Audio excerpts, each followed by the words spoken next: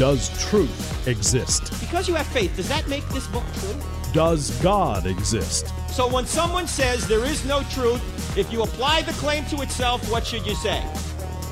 Is that true? They don't think Christianity's true. They're talked out of it. You know why they're talked out of it? Because they've never been talked into it. Cross-examining skeptical and atheistic views. Welcome to Cross-Examine with Dr. Frank Turek. Have you heard people saying that there is an American Taliban? Have you heard people comparing certain political groups in this country to the Taliban in Afghanistan? Of all people, a four-star general by the name of Michael Hayden. Now, he's long been retired. He retired back in about 2005, but after that, this four-star general became the director of the CIA and also was high up the food chain in NSA as well. Well, earlier this week, he retweeted a tweet that said, well, it showed a picture of the Taliban in Afghanistan, and then it said, our Taliban here, and it was a picture of a Trump rally. Now, I can't understand how a four-star general, a head of the CIA, a man who worked at NSA, could actually make such a comparison. In fact, as we saw tragically last week, there were people clinging themselves to a jet to get out of Afghanistan. They would rather kill themselves than live under Taliban law. Do you know anyone clinging to a jet to get into Afghanistan? No, you don't. Do you know anyone clinging to a jet to get out of the United States? No, you don't. Why would a general say such a thing? And in a few minutes, Bill Federer is going to join me again to discuss this, and we're going to be commercial-free in this radio program and podcast because we have a lot to cover on this issue of the Taliban and the so-called American Taliban. But we're going to spend most of our time looking at the Taliban itself, the real Taliban, and bring some clarity to how the Taliban got to where it is now and what we ought to try and do to oppose what they are trying to do, not only in Afghanistan, but around the world. Now, Taliban means students. That's what the word means. And these people are students of the Quran and the Hadith. The Hadith are the written traditions of what Muhammad allegedly said and did. Now, these students study the Quran and the Hadith, and they conclude that the kind of barbarism that you've seen displayed, unfortunately, on TV is the right kind of behavior in which to engage. Now, let me ask you this question, ladies and gentlemen. See if President Trump, or President Biden for that matter, has done any of the things that the Taliban has done or does now. They murder women who don't wear the right clothes. They throw gays off of buildings. They conduct public executions. They conduct or allow suicide bombings. They sell women and children as sex slaves. They force children and women and single women into marriages. They conduct child slavery. They murder Christians and Muslims who disagree with them. They execute Muslims who convert to Christianity or leave Islam. They deal drugs. They sell opium. That's how they raise their money. They amputate hands or arms for stealing. They impose Sharia law wherever they take over. Now, ladies and gentlemen, how do these people in any way compare to any party here in the United States? For a four-star general or any rational person in America to equate Trump supporters with the Taliban is beyond idiotic and outrageous. And it speaks to the fact that Trump derangement system or syndrome must be real. I mean, how do you lose perspective so much that you would say such a thing? Now, there's a lot of blame to go around with the current state in Afghanistan. From Trump negotiating with these people, terrorists, something he never should have done, to Biden not holding the Taliban to their agreement, and then thinking he could use these people for security of American soldiers, citizens, and Afghan workers. In fact, Biden virtually admitted a couple of days ago that he gave the Taliban a list of names of Americans and Afghans who helped us. This is essentially a kill list. And this was actually posted on Politico, not a conservative site. How can this be? How can the President of the United States or his administration actually give a list of Americans in Afghanistan and Afghans who helped us a list of who these people are? Now, as you know, ladies and gentlemen, Romans 13 gives the primary responsibility of government to protect innocent people from evil. And sometimes you have to use force to protect innocent people from evil. We live in a fallen world, and sometimes force is necessary. Tragically, it appears the Biden administration is doing exactly the opposite tactically. They are putting people in harm's way by giving the names of people, of Americans and Afghan people who helped us over there, giving them their names. It is a fundamental misunderstanding of who these people are. In order to protect people, you have to know who your enemy is. Who are the people that want to hurt innocent people? What do they believe? What motivates them? And it appears to me that this administration, and even partially the Trump administration and the Obama administration, and maybe even the Bush administration, they do not or did not or do not now understand who the Taliban are. They don't understand jihad. They don't understand what motivates them. Every one of the people from Bush to Obama to Trump to Biden and all of their underlings, when they take an oath to take their office, they take an oath, and by the way, this is what the oath we take in the military, to support and defend the Constitution against all enemies, foreign and domestic. The question is, do any of these people understand that the Taliban and what they believe is exactly opposite to virtually everything in the United States Constitution? And there is no better person to talk about this than my guest from last week, Bill Federer. And if you haven't listened to last week's show, you've got to go back and listen to it. The program, Bill covered a 30,000-foot scope of history. We call that show A History of Tyranny. And now what he's going to help us do is understand who the Taliban are, what the Quran teaches, what the Hadith teaches, what jihadists believe. And this comes from his book, What Every American Needs to Know About the Quran, A History of Islam and the United States. As always, it's great having Bill Federer on the program. Bill, how are you? Hey, it's great to be with you, Frank. Yeah, sorry you had to endure that long intro, but I had to just say that and set this up. It's hard for me to believe that a four-star general or that a president of the United States would think that somehow the Taliban are our friends. What do the Taliban believe, Bill, and how does it compare to the United States Constitution? Well, a little background. It was the Soviet-Afghan War where the CIA, it's called Operation Cyclone, our CIA armed the terrorists. They armed the Taliban, the Mujahideen, with Stinger missiles so they could shoot down Soviet planes in 1979, 1989. And then, so we have a track record of arming the Taliban and even arming ISIS. Hillary Clinton, the news was all over that as Secretary of State, she was funneling guns to Benghazi and then funneling those guns over to Syria to arm ISIS. And then we have a track record with Eric Holder, Attorney General, funneling guns to terrorist gangs, drug gangs in Mexico. And so there's a lot that has to be explained. But Obama did let the head of the Taliban out of Guantanamo Bay, the very one who has been organizing what's going on over there. And you either have an unbelievable incompetence of letting $85 billion worth of arms go into the hands of the enemy, 600,000 weapons. I talked to someone who'd been in the military, and they said the first thing you evacuate is Americans, and then allies to Americans who've been working with us, and then all your assets and records and so forth. They said if you cannot evacuate the weapons, you blow them up. You don't leave them for the enemy. So this seems like Biden's dementia is just a guise, a convenient thing to blame for a return to the Obama-era policies of arming the Islamist terrorists. You know, there's a new Los Angeles Times headline. I took a screenshot of it.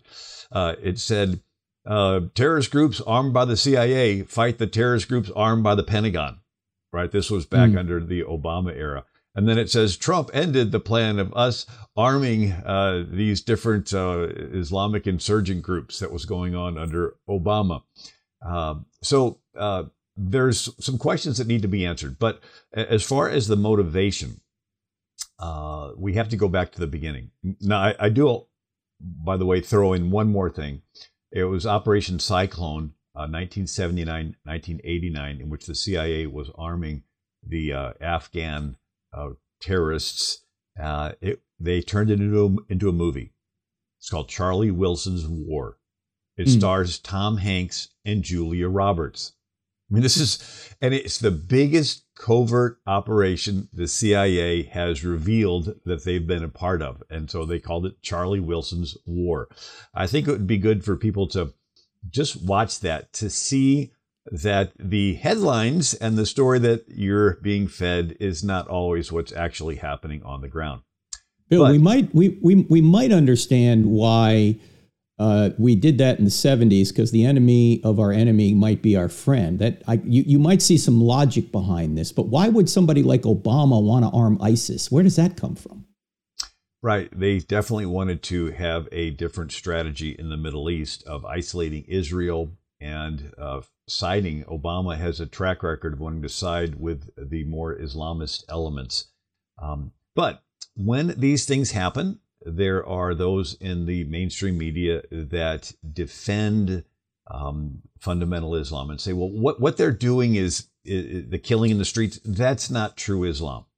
But often the people doing the killing in the streets are quoting the Quran and yelling Allahu Akbar, and they claim that they do represent true Islam. So the big question is, who can tell us what true Islam is? One person, Muhammad. He was the perfect Muslim. His life is called the Way or the Sunnah. And so if we examine his life, we see it goes through three stages. He was a religious leader, then he transitions to a political leader, and then he transitions to a military leader. So Muhammad's born in 570 AD, and his father dies before he's born. His mother dies when he's 6. His grandfather and guardian dies when he's 8, so he's orphaned, taken in by an uncle, Abu Talib, who's a merchant and goes on camel rides to different cities. Muhammad hears about the different religions, some of the Jewish faith, some of the Zoroastrian, Persian faith, some of the pagan, and some of the Christian, and then even some of the heretical Christian. And there's elements of each of these that appear in his new faith. Matter of fact, the Zoroastrians were known for centuries pre-Muhammad of teaching that paradise was filled full of virgins that would fulfill all the guy's desires. And so Muhammad goes into Mecca and he begins to preach, and he only makes 70 converts in 12 years. And then he gets confrontational. And then the people of Mecca decide he's a disturber of the peace. They chase him out of town. Tries to go into a city called Al-Taif. They don't want him. They pelt him with rocks and stones, chase him out of town, and jeer him. So in a sense, he is the original Muslim refugee. In the year 622 AD, he migrates north to a Jewish city called Medina. The Jews are nice. They let Muhammad in as a Muslim immigrant. He goes into the minority neighborhoods in Medina, and he organizes a following amongst the pagans that were there, and they convert and follow him. And when his following, we're familiar with the term of organizing in the community. When his following gets big enough, he goes to the Jewish leaders, pressures them to accommodate him and his new followers politically. The Jews do and make a treaty, so now Muhammad's a political leader. And then when Muhammad's followers back in Mecca get confrontational, they get chased out of town for disturbing the peace. Now there are a lot of Muslim refugees. They migrate north. The Jews in Medina let them in as a lot of Muslim immigrants. And Muhammad allows them to rob the caravans headed back to Mecca in retaliation for the Meccans chasing them out of town. So where Jesus said, if they take your coat, give them your shirt, love your enemies, pray for those that do, Muhammad's attitude was, if they take your house, you retaliate, take their caravan. And so he had 300 warriors, and they would rob caravans. And he got a fifth of the booty. That was his percentage. And he did things differently. So these pagans had multiple pagan deities, and they had a month off where they agreed not to fight, sort of a gentleman's agreement. Muhammad gets verses from his Allah instructing him to rob the caravans in this month off. catches them totally by surprise, comes away with a lot of booty.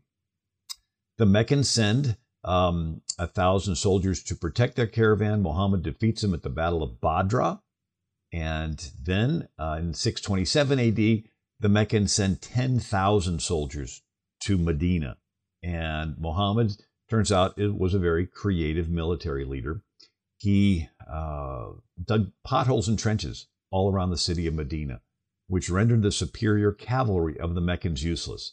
You can't charge your horses and camels across a field full of potholes and trenches, right? They'll break their legs. So it throws off the battle strategy. Muhammad goes to some of the tribes at night, and he bribes them, and they slip away. He goes to some of the other tribes at night, and he threatens them, and they slip away. And then it gets freezing cold for a week, and the rest of the tribes lose heart and retreat. And this set a precedent in Islam. When your enemy is strong, you wait, and then when your enemy is weak, you attack. And so now that the enemy is left, he's emboldened. He goes back into the Jewish city of Medina, and there's no one that can come to their rescue. And so he gets offended at one of the Jewish tribes. There were 3 different Jewish tribes there. He confiscates their property, chases them out of town. Gets offended at a second Jewish tribe, confiscates their property, chases them out of town. The third Jewish tribe, the Hadith, says that he was taking a bath and a spirit appeared to him and said, "How can you rest when Allah's enemies are in your midst?" He said, "Where?" And it pointed at that last Jewish neighborhood. He surrounded them for about a month and then brought them into the market, chopped off the heads of the men, and sold the women and children into slavery. So within 5 years of Muhammad coming into the Jewish city of Medina, there's not a Jew left in the city of Medina. They were chased out, killed, or enslaved. And within 5 years of Muhammad's death, every pre-existing culture in Arabia is wiped out. And then in the next 50 years, the rightly guided caliphs conquer Jerusalem, which had been a Byzantine Christian city. They conquer Syria, which had been completely Christian for 6 centuries, evangelized by the Apostle Paul. The name Christian was first used in Syria. And then they conquer Egypt. Egypt had been completely Christian for 6 centuries, evangelized by Mark, that wrote the gospel, Matthew, Mark, Luke, and John. But there was a religious division where the Byzantine Christians were persecuting the Coptic Christians. The word Coptic is the Egyptian word for Egyptian. And the Muslim warriors appear on the border and say, "We'll help you drive out those terrible Byzantines." And the Coptics say, "Sure, come on in." Well, they drive them out, and then they decide to stay, and then they decide they're going to take over.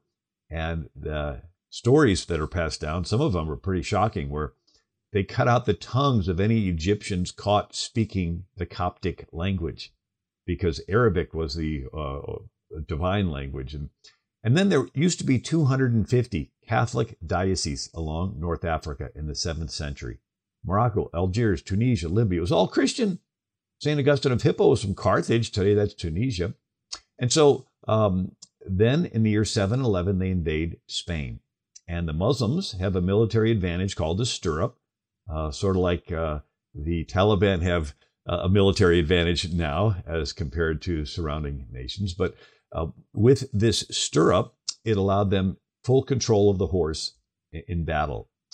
Prior to then, you would have soldiers riding horses, but they wouldn't have anything to put their feet in.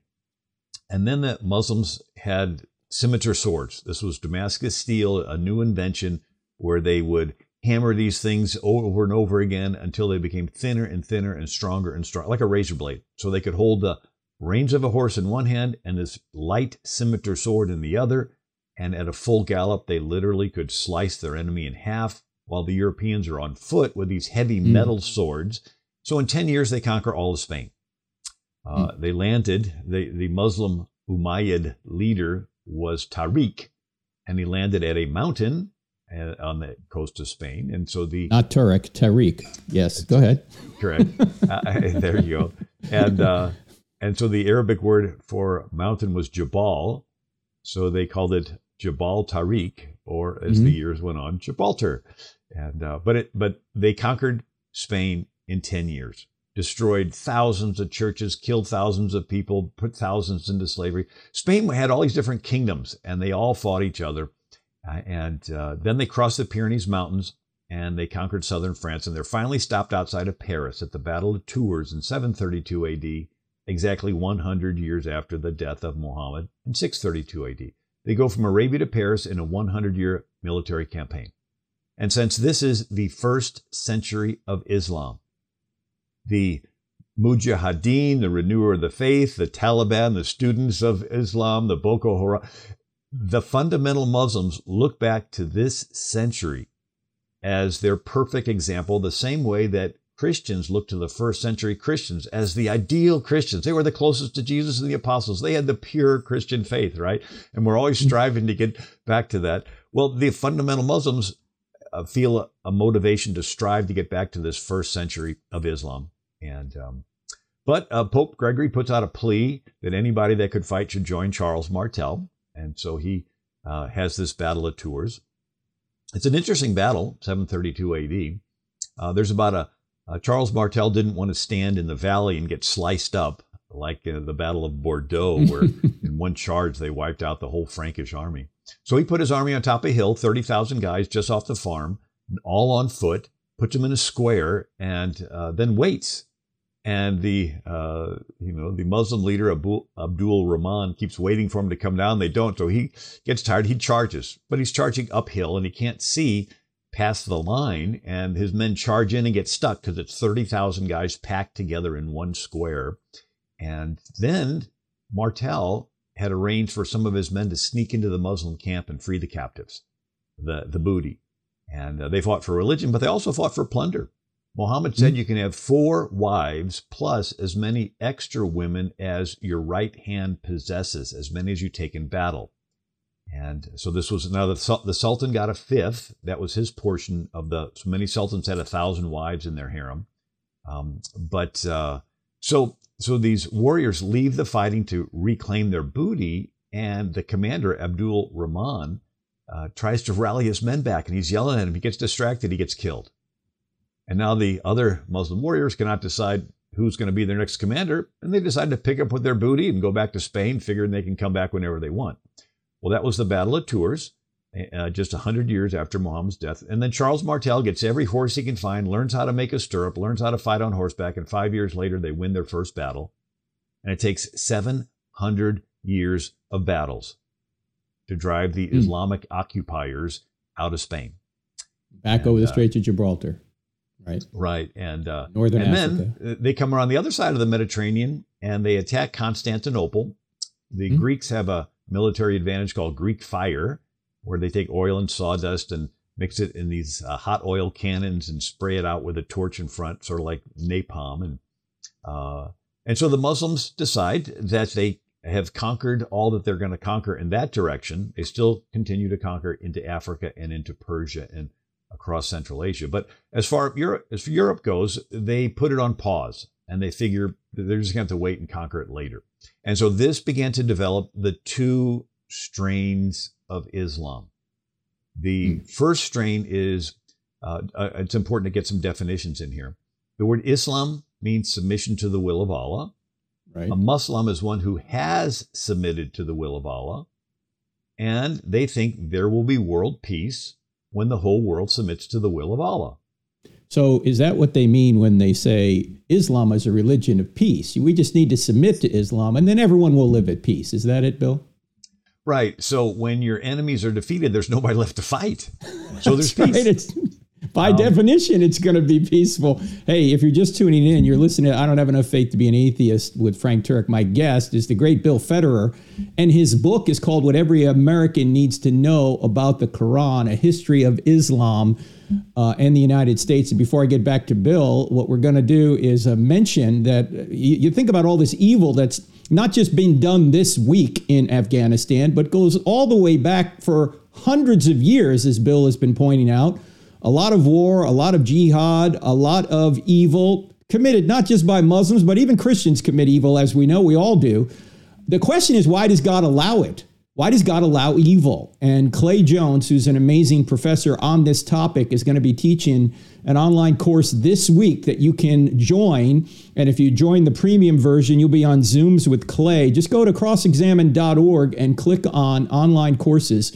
You'll see why does God allow evil. You're going to want to be a part of that course because this is such a big question that Christians must answer. And in fact, only Christians can answer it adequately, in my view anyway. So check out that course with Dr. Clay Jones I also want to mention this weekend, Lord willing, I'll be at Calvary Chapel, San Jose tonight if you're listening to this on Saturday. And all the details are on our website, 6 p.m. tonight there on the West Coast. And then tomorrow morning, Sunday, I will be, that's the 29th of August, I will be at South Valley Community Church in Gilroy, the garlic capital of the world. A couple of services there, and then one in Hollister as well. So check the calendar for that, crossexamine.org and events, and you will see it there. Okay, Bill, let's go back to what you were talking about with Islam. We were going through a couple of definitions about what Islam is, and you were talking about the separation or I guess, for lack of a better term, the different denominations of Islam. Were you about to get into that when I had to interrupt you there? Go ahead. Yeah, basically it's now versus later. But the word peace is one that has a different definition. Our definition of peace is different groups getting along. Mm-hmm. Their definition of world peace is world Islam. Mm-hmm. And, I was reading a quote of Lincoln in 1864 during the Civil War. Lincoln said, "We all declare for liberty, but in using the same word, we do not all mean the same thing." Right? The South says liberty, it's get those federal troops out. The North says liberty, it's free the slaves. But they're both saying we want liberty, right? And so it's the same way with the word peace. We want peace, they want peace. But when we want peace, it's different groups getting along. When they say peace, it's the whole world submitting to the will of Allah. Now, the world in Islam is divided into the half that has submitted and the half that's in the process of submitting. The half that has submitted is called the Dar al-Islam, the house of submission, the house of Islam. The half that's in the process of submitting is called the Dar al-Harb, the house of war. So the non-Muslim world is the house of war. It's supposed to be at war because it's in the process of being brought into submission. Now, this is the point that I wanted to make. A moderate Muslim, most Muslims are moderate. A moderate Muslim thinks the world is going to submit to Allah later. Maybe at the end of the world. Maybe it's figurative. And since it's so far off, they really don't think about it. They just want to live their lives, have their families, and, be friends with you and everyone else. The fundamental Muslim, the ISIS Muslim, the Taliban Muslim, the Boko Haram Muslim, they think the world is supposed to submit to Allah now. And they're really excited and they want to help make it happen. And then you add to this a foundational concept, and that's when your enemy is strong, you retreat and bide your time. When your enemy is weak, that's Allah telling you it's time to attack.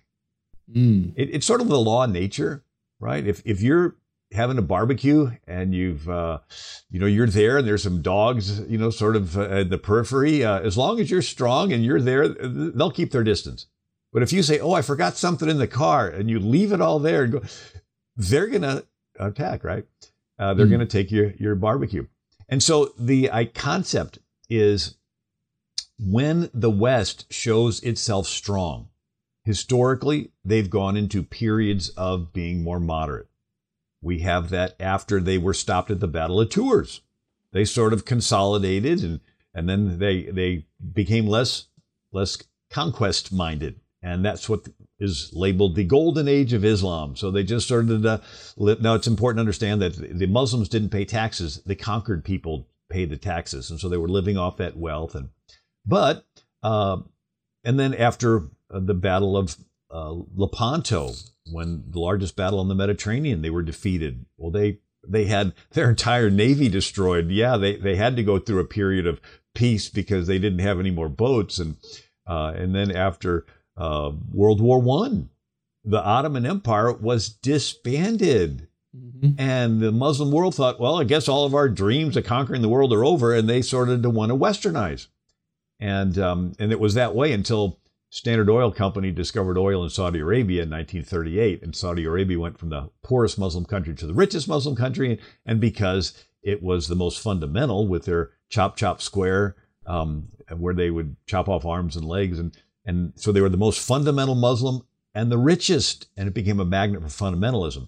But whenever the West shows itself strong, they go into a period of remission. Whenever the West shows itself weak, they feel that's Allah telling them to attack. I actually Go ahead. I was going to say, you don't prevent a war through weakness, and this is what many people don't seem to understand. But Bill, let me just ask you this, because I wanted to get just a brief description from you as to the different denominations of Islam: Sunni, Shia, and then you even have Sufi. And then there's even subdivisions among them. Can you just speak to that very briefly? Right. So Muhammad had no sons. He had a daughter named Fatima, and she was married to a son-in-law named Ali. And the followers of Ali are called Shi'ali or Shiite. And about 10% of Muslims are Shiites. And their leaders are called Sharifs, which means that they are a blood descendant of Muhammad through Fatima, right? And then Muhammad had multiple wives, and his favorite wife was Aisha. She was the one, he had a dream 2 nights in a row of him marrying the 6-year-old daughter of his general Abu Bakr. And he said, well, you're the prophet, here she is. And so he consummated it at 9, when she was 9. And she tells in the hadith that she was at her house in the backyard playing, and her mother had her come in, and they took a rag and dipped it in water and washed her face and washed her off. And then the Muslim women said, Allah's blessings and good luck. And she said, the prophet visited me. I was 9 years old. Anyway, she became Muhammad's favorite wife, and her father is Abu Bakr. And Abu Bakr fought with Muhammad in every battle. And so he said, I know the way. And so the way in Arabic is Sunnah. And so Abu Bakr became the first caliph, the first rightly guided caliph. And then he was killed. And then you had another caliph, Umar, and he conquered. Mm-hmm. And then a caliph Uthman, and then he conquered. And then all these different caliphs. But one of the son of Ali and Fatima is named Hussein. And Hussein was murdered by one of the Sunnis. And so they became at odds with each other. And so about 90% of the Muslims are Sunni. They're less organized than, if you were to contrast it, the Shiite are more authoritative, and their head is the Ayatollah. He's like the Pope, and it's very top down. The Sunni, there's a whole range, a whole spectrum, and it depends on your local imam. And some of them are more moderate, and some of them are, more fundamental. Now, where would the Taliban fall into this? Where they're Sunnis? Right. Taliban? So this is where it gets different. So both of them have fundamental radical sides. So we're trying to think, well, which one's radical, which one's from? Both of them have radicals and moderates. Okay. And so the Iranians, they get, matter of fact, when Hussein, the son of Fatima and Ali, was murdered, the Shiites want to keep the hate alive. They have this concept that you have to, if you've had wrong done to you, you have to regain your honor by attacking back. And so the Shiites once a year would have a festival called Ashura, where they would all get together and whip their backs and take knives and cut their foreheads and bleed, and have their little sons in their arms and cut their foreheads and bleed, and they would gather in a circle, and they would moan and groan, sort of in a reverse pep rally, and they would stir up this emotion of hate against the Sunni for having killed Hussein. And so that's how they've been successful in keeping the hate alive between the Sunni and Shia for these 1,400 some odd years. It's obviously different than Christianity, where you forgive your enemies. Right. And so did have Ali for a brief period of time, was the combined leader of the Sunni and the Shia, but then he didn't kill the people that killed the previous caliph, and so he was killed. And there's the stories of the enemy had put Quran verses on piece of paper, and they were charging at him, and his soldiers didn't want to fight because they might hit a verse of the Quran. And so anyway, but that first century of Islam, you read about these caliphs getting assassinated and poisoned. I mean, Muhammad died by being poisoned by one of his wives. And, when some of his other men died and he got ill, but he didn't die, and they found out that she was the one that poisoned, she said, I was just testing to see if you were really the prophet. Right. But you read it sort of reads like The Sopranos. I mean, it's like the Cosa Nostra, the family, right? It's the father-in-law being murdered by another son-in-law, and the killings and the back and forth. And isn't it interesting that sex, money, and power is at the core of this when you think about it? It's an interesting Muhammad and go ahead. Yeah, an interesting cocktail of motivations. If you die if you fight in jihad, you can come away with some extra women, booty. And if you die in jihad, you go to a sex party with 72 virgins. And so we think of martyr as more of a, self-denying type thing. They think of martyr as you're going to get rewarded in a sensual way. So it's like a gang dynamic to it. And you do it. So the Taliban. Yeah, the Taliban then have their own gang leader, their own leader. They're Sunnis, and why are they different? How are they different from, say, a moderate Muslim that you might be your neighbor?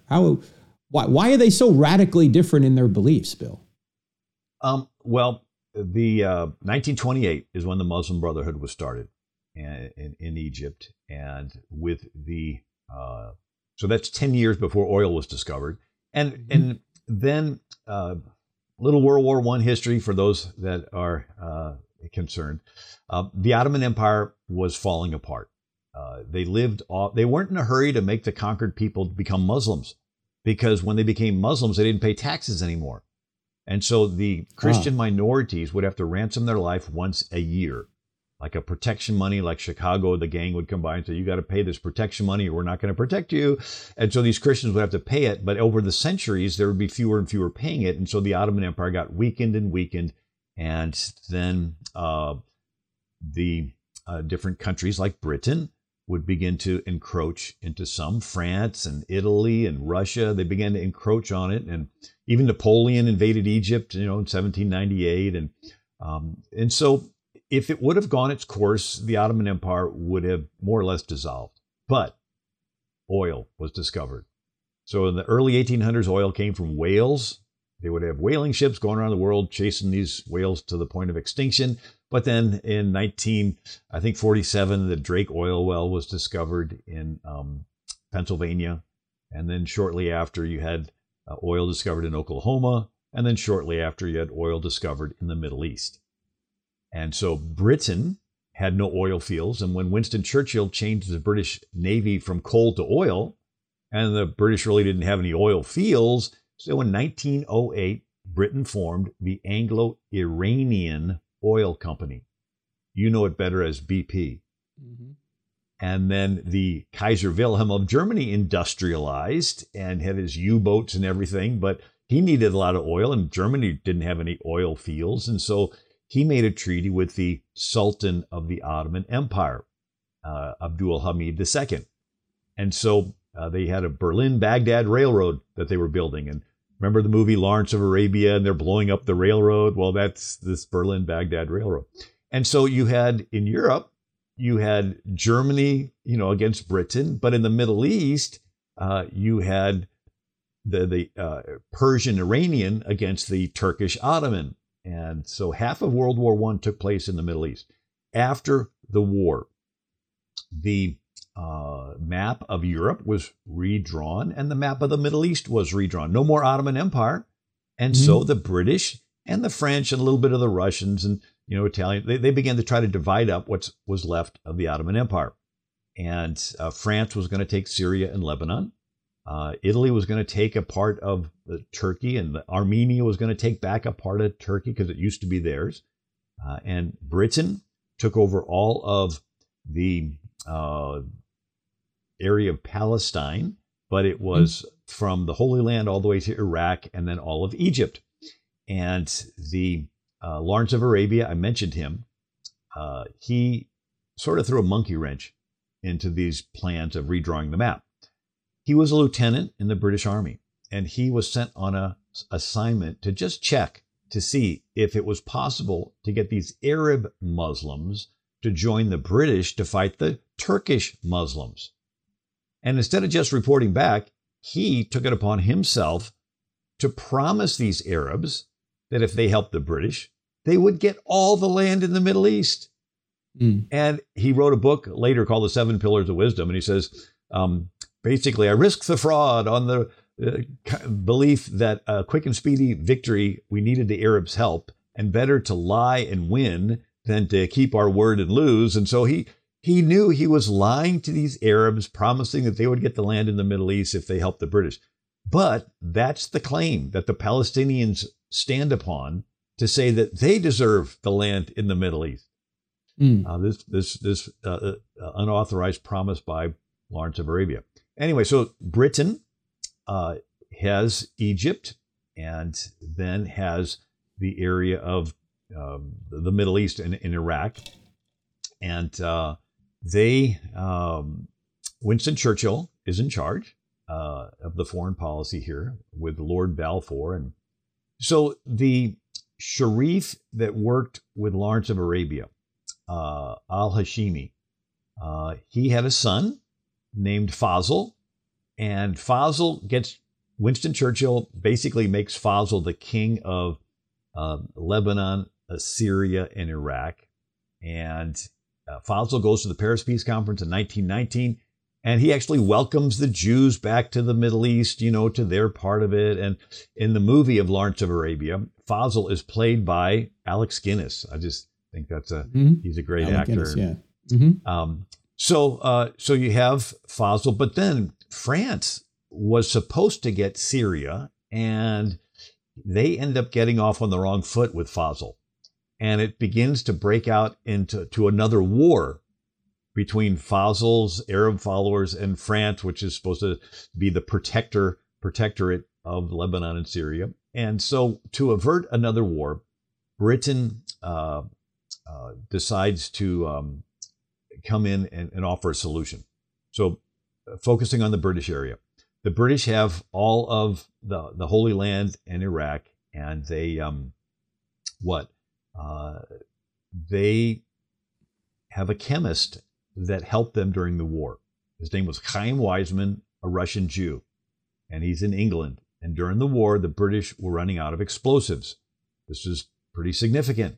Sort of like during World War II, Japan was running out of gasoline, and they were taking pine trees down and trying to get, oil out of the roots of the pine tree. Britain didn't have any, they were running out of explosives because their way of making it was very time consuming. And this chemist, Chaim Weizmann, came up with a bacterial fermentation process to synthesize acetone. They would take breweries and turn them into making acetone, which was a very important ingredient in making explosives. So now Britain had an unlimited amount of explosives that helped them win the war, of course, with America's help. And after the war, Lord Balfour went to Chaim Weizmann and said, hey, we want to be grateful to you. We want to make you a sir. We want to knight you. And he goes, no. I was really wanting a homeland for these, displaced Jews over the centuries. And he said, what about Uganda? The British control Uganda. We can give you that. He goes, no. I was sort of thinking of the traditional area. Right? And so he goes, oh, sure. Yeah. So in 1918, 17, they gave the Jews the Balfour Declaration. And again, it was all the land from the Mediterranean over to Iraq and Syria down to Egypt and Arabia. It was huge. So that was theirs. But when Fazl and France was about to break into another war, Britain steps in and says, tell you what, we'll chop half of what we gave to Israel, and the eastern half we'll call Transjordan, or on the other side of the Jordan River, and we'll put al-Hashimi's other son, Abdullah, in charge of it. And so we have the al-Hashimi that worked with Lawrence of Arabia, his two sons, Fazl is now king of basically Syria, and then the Abdullah's the king of Jordan.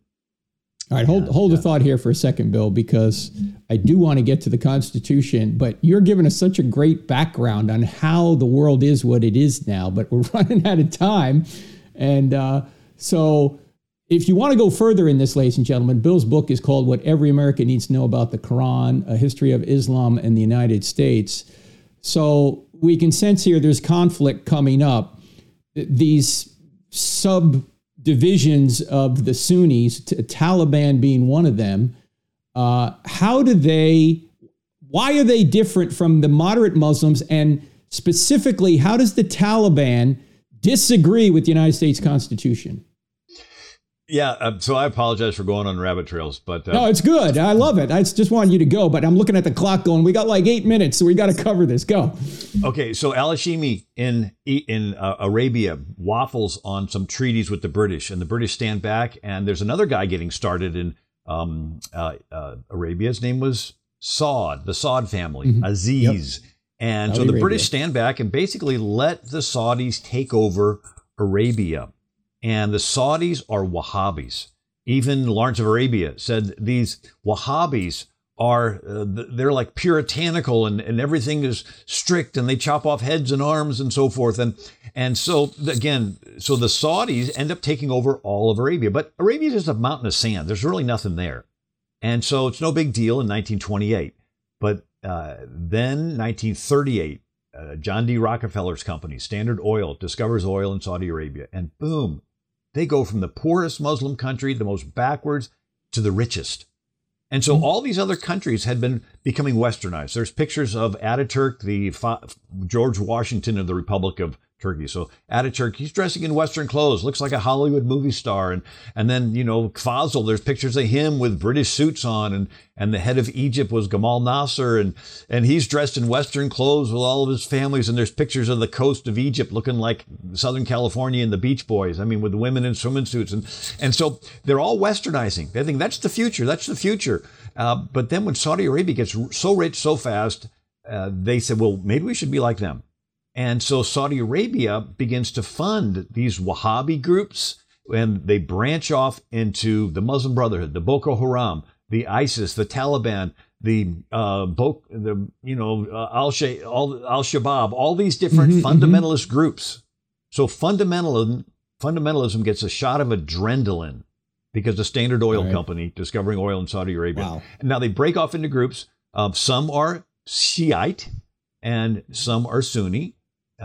Iran is Shiite, and then these other ones are Sunni. But anyway, they both hate Israel. They both hate America and the West. When the West shows itself strong, like when President Trump was in, they're like, okay, maybe we'll have to do it all later.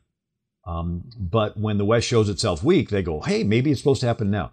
But as far as the comparison of the two, if you say, well, Christians kill people, Muslims kill people, every religion has crazies that kill people, you can't make a decent comparison. What I say is, forget the followers, let's look at the founders. Jesus never killed anybody. Muhammad killed an estimated 3,000 people. Jesus never led armies. Muhammad led armies. Jesus never owned slaves. Muhammad owned slaves. Jesus never married. Muhammad had anywhere from 11 to 22 wives. Jesus never tortured anybody. Muhammad, when he conquered Khaybar, this one city, the chief wouldn't tell where the treasure was hidden, and Muhammad had him stretched out on the ground, and they kindled a fire on his chest. Jesus didn't lie. He said Satan's the father of liars. Muhammad permitted lying. If you feel threatened by an infidel, you can lie to them. And then Jesus didn't force anybody to follow him. And there's one chapter where he multiplied loaves and fishes and has a crowd following him for a free lunch, wanting to make him king. And he says something difficult, almost intentionally, to shake away those following him for the wrong earthly reasons. But Muhammad, he said, whoever changes his Islamic religion, kill him. Jesus never avenged insults. They're mocking him, spitting on him.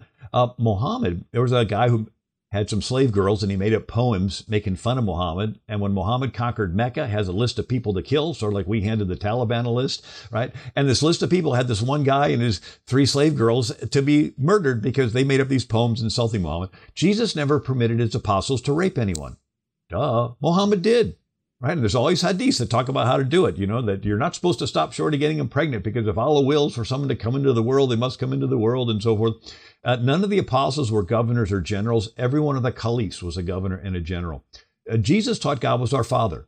In Islam, it's blasphemy to call Allah your Father. Jesus taught that we're children of God. In Islam, Allah has no children. He took no wife. He has no son. Jesus taught that we're made in the image of God. In Islam, Allah has no image. Jesus taught to have a personal relationship with God. John 17:3, and this is eternal life, that you may know God and Jesus Christ whom you have sent. In Islam, it's blasphemy to even want to have a personal relationship with Allah. He is forever unknowable. Even in the next life, you will never know Allah. The first 3 centuries of Christianity, there were 10 major persecutions. Christians were thrown to the lions. They never led an armed resistance against the Roman emperor. First 3 centuries of Islam, they conquer from Arabia to Paris. They wipe out Christianity in North Africa. They wipe out Christianity in the Middle East. And then the Turks convert and they conquer what is today Turkey. All 7 churches mentioned in the book of Revelation were wiped out by the Seljuk Turks and then the Ottoman Turks. And when the Turks conquer Constantinople, and of course there's the Greek Christians begged the West for help. The West sent help for a century or 2 called the Crusades. Kept the battle on their soil. But when the Crusades ended, they picked up where they left off and they surrounded Vienna, Austria, or Constantinople, 1453. And when they conquered Constantinople, cut off the land routes to India. And that's when Columbus set sail in 1492 to look for a sea route. So all those people that hate Columbus need to turn 1 chapter back in their history book and see the reason he set sail in the first place was 40 years earlier, Mehmed II conquered Constantinople, cutting off the land routes to India, and that's when he set sail looking for a sea route. And then they conquered into Europe and surrounded Vienna, Austria twice, and so forth. But that's the history that whenever they see the West weak, they take that as Allah's indicator to them that they are supposed to attack. And whenever the West shows, the non-Muslim world shows itself strong, that's when they go into remission and wait. So, Bill, you put out a wonderful email that really gave me the idea to do this program. And it was the 22nd of August. We'll post a link to it at the bottom of this show.